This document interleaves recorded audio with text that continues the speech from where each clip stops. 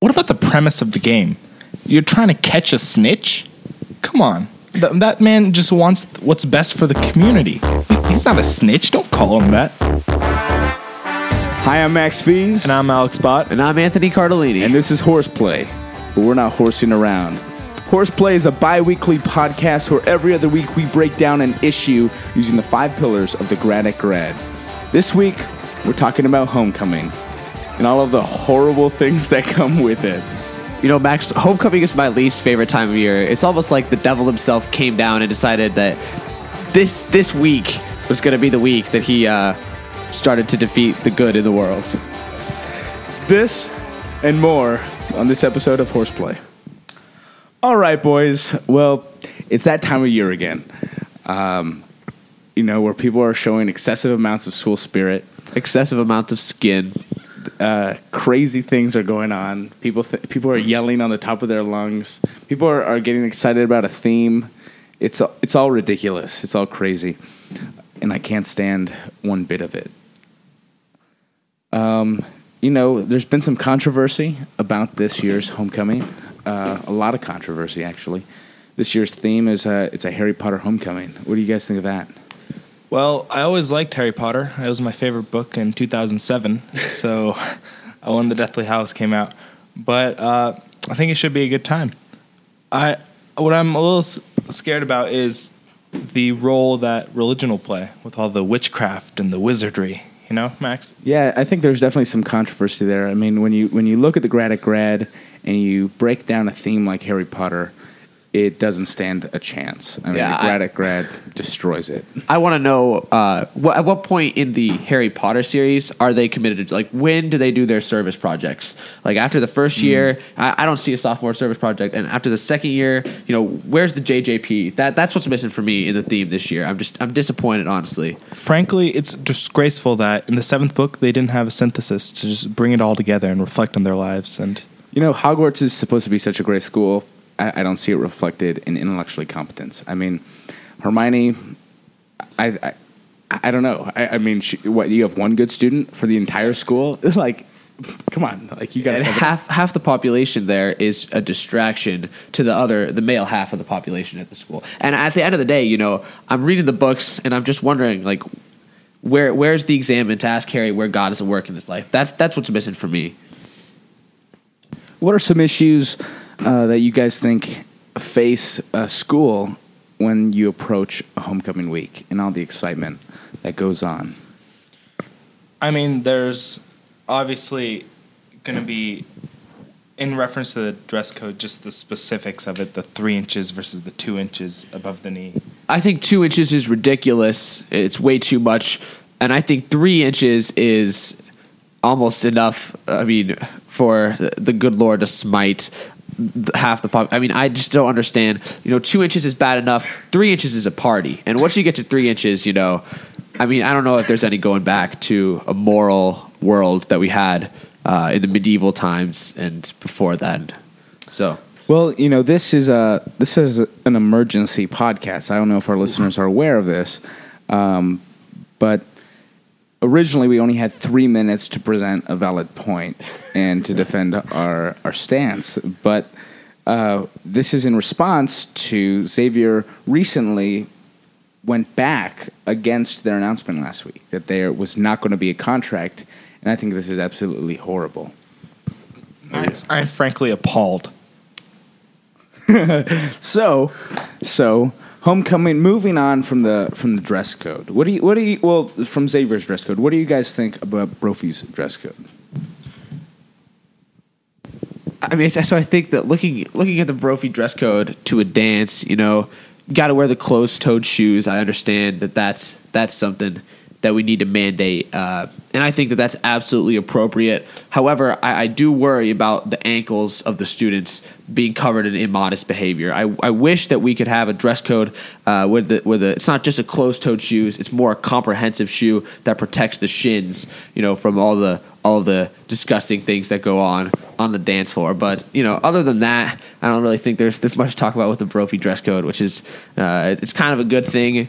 I think it's harder for guys to be more to I guess, make people worried about what they're wearing. So, Well, Anthony, I want to stay on the topic of shoes because I think one shoe that often doesn't get enough credit is the Croc, the modern day Croc.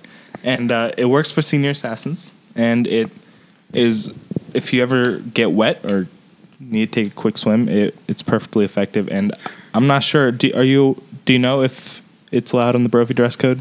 I don't know. I know that Xavier, they're the Gators, and so they don't like the Crocs. So if you're wearing a Croc, then you're not going to be able to wear that. You can wear a Gator, but you can't wear a Croc. I don't know what the rules are for Brophy, but I would sincerely hope that we follow the grad at grad and do not allow Crocs based on the amount of skin they show on the foot, which I think serves to be way too suggestive at the end of the day. Forget the theme. What about just homecoming asks? How you ask a date to homecoming. I mean, what about those? Those are getting out of hand. It's crazy. I guess I can understand from a student's perspective that they're trying to be open to growth, right? I'm going to do a bigger and better poster for this year. But things are going crazy. And when you misspell something for creative purposes, intellectually competence gets thrown out of the window. So what do you guys think about some of these signs that you've seen across campus? That's true, Max. I think there's a fine line between an appropriate way to ask someone to homecoming and what we are seeing today. I think it's a degradation of just simple communication. There are many people who go very over the top, and I can sort of understand that. You only get 4 of these. Well, unless you go to other schools. You get a minimum of 4 of these in your life. So why not go all out is, I guess, their perspective.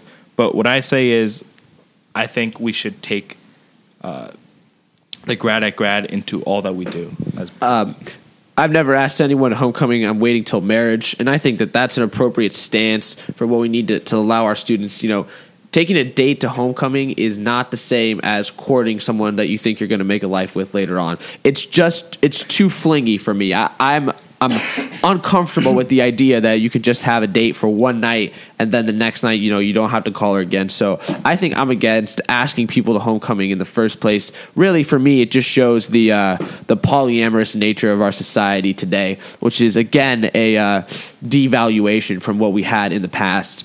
So that's what I have to say about asking people to homecoming. I appreciate that perspective, Anthony. I really do. But my favorite way that I've seen people ask, and I think that everyone should be asked this way, is with an In-N-Out burger. I mean, if everybody who was asked to homecoming was asked with an In-N-Out double or single, I don't know. Maybe that's like a checkbox that needs to be somewhere in the public domain, and an order of fries and possibly a Neapolitan shake. Ooh. I think that would be the best way to avoid confusing posters, to avoid the misspellings. Let's bring it back to the grad at grad. I mean, it's so frustrating for me. Well, Max, personally, I think I'd be more confused with the In-N-Out burger. As a Hindu in the room, I would like to say that once I received the burger, I would question whether this girl really knows me at all, or it would just confuse me even more. So I think, how about the safe route and go with Cane's? Ooh, Cane's. I love Cane's too. I think that a Caniac, or what about the vegans though? What about the vegans? Yeah, that's what I was going to say. I think it's dangerous to just assume that everybody enjoys In-N-Out Burger and Cane's when you have plenty of people in the world that are, trying to follow the laws of the Bible and not eat meat. You're exactly right. You are exactly right.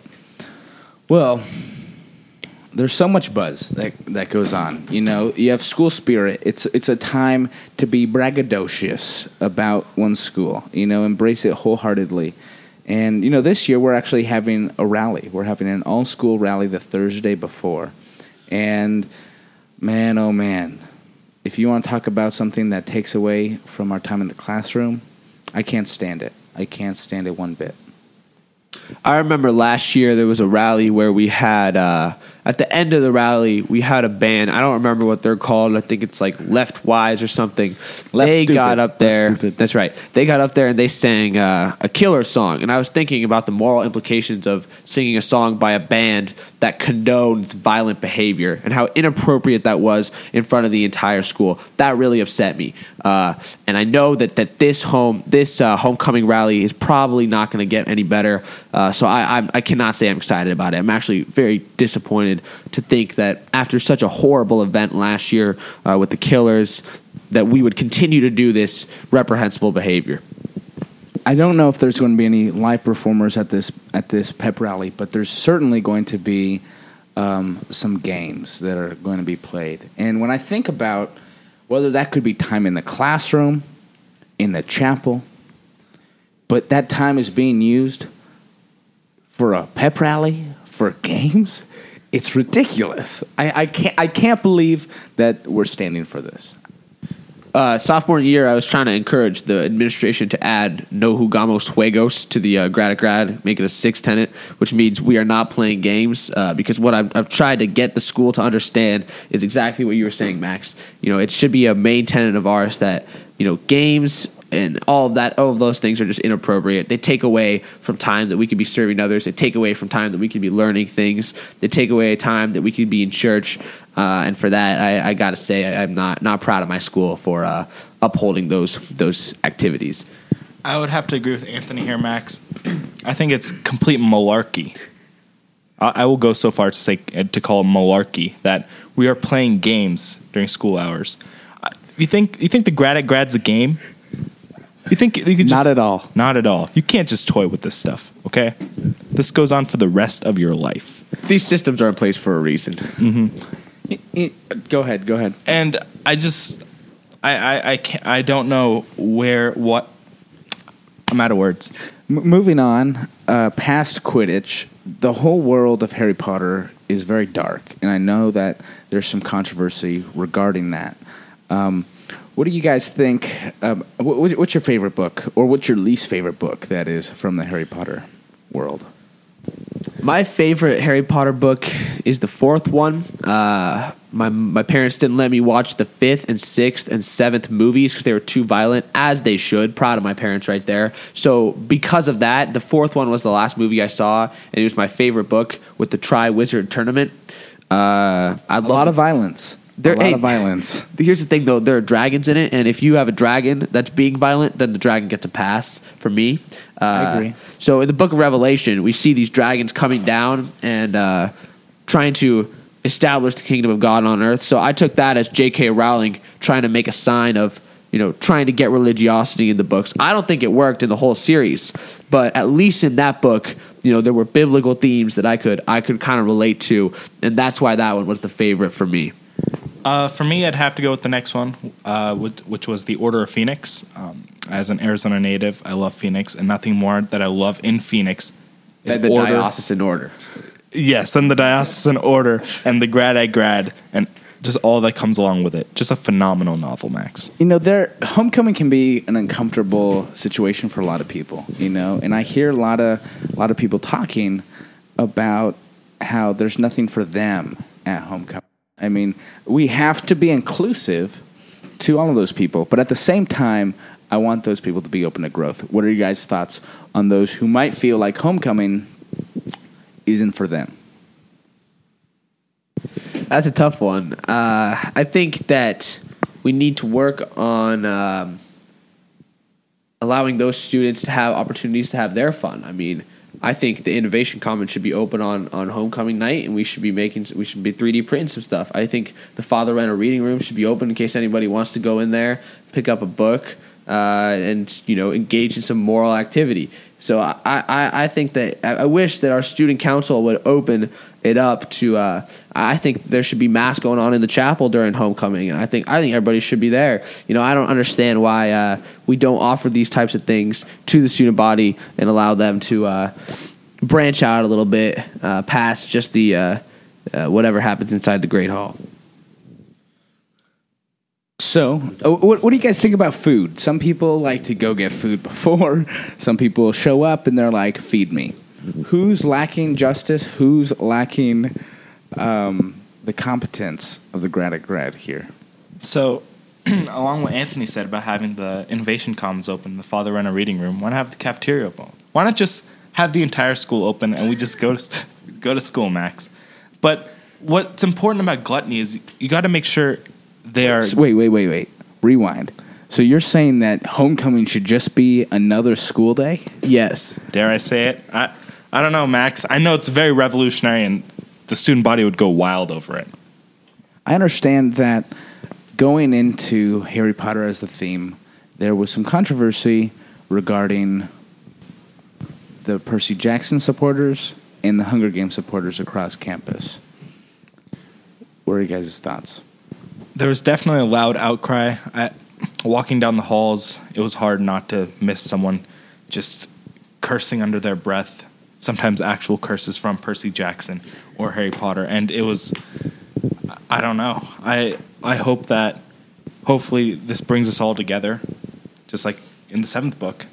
All came together, good side and not bad side. Good side and sort of good side against the bad side. I would say that, my favorite part in the Percy Jackson series is when Harry stands up and volunteers himself as tribute. And I wish that we could kind of incorporate, the 3 books into one singular theme.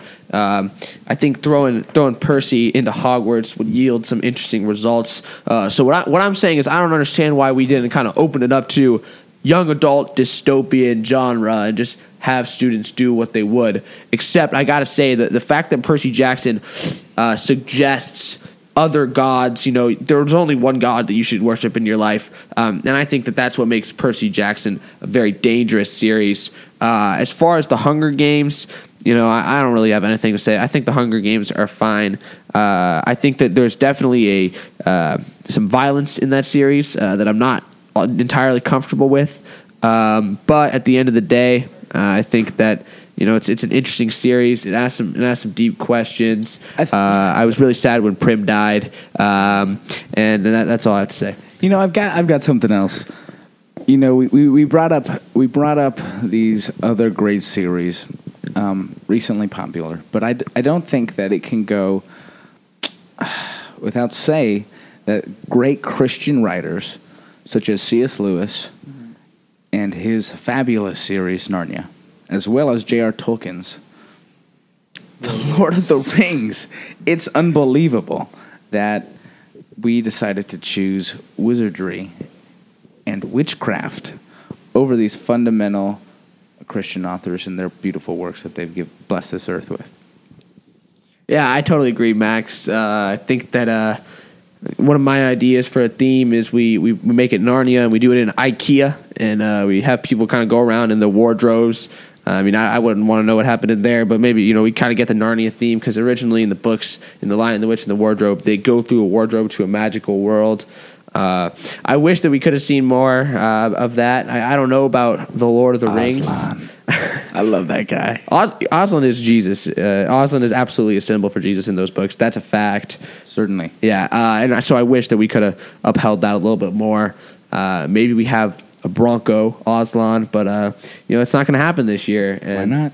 And so I think that's kind of sad. I was sad about that, to be honest. I think Xavier made it clear that anything can happen, and certainly. I've been reading The Lord of the Rings. We're in the Father Renner reading room, the FRRR, right now, and I've been reading this the whole time that we've been recording this podcast because I love The Lord of the Rings. Horseplay is a satire podcast produced by Wrangler and Student Council. It's part of the Brophy Podcast Network, along with The Lasso and Blam's upcoming podcast, Calico. Please subscribe and share, and tune in next time in the next couple weeks to hear about the upcoming performance of In the Heights, a Brophy and Xavier musical production. This is Max Fees. It's Alex Bott. And Anthony Cardellini.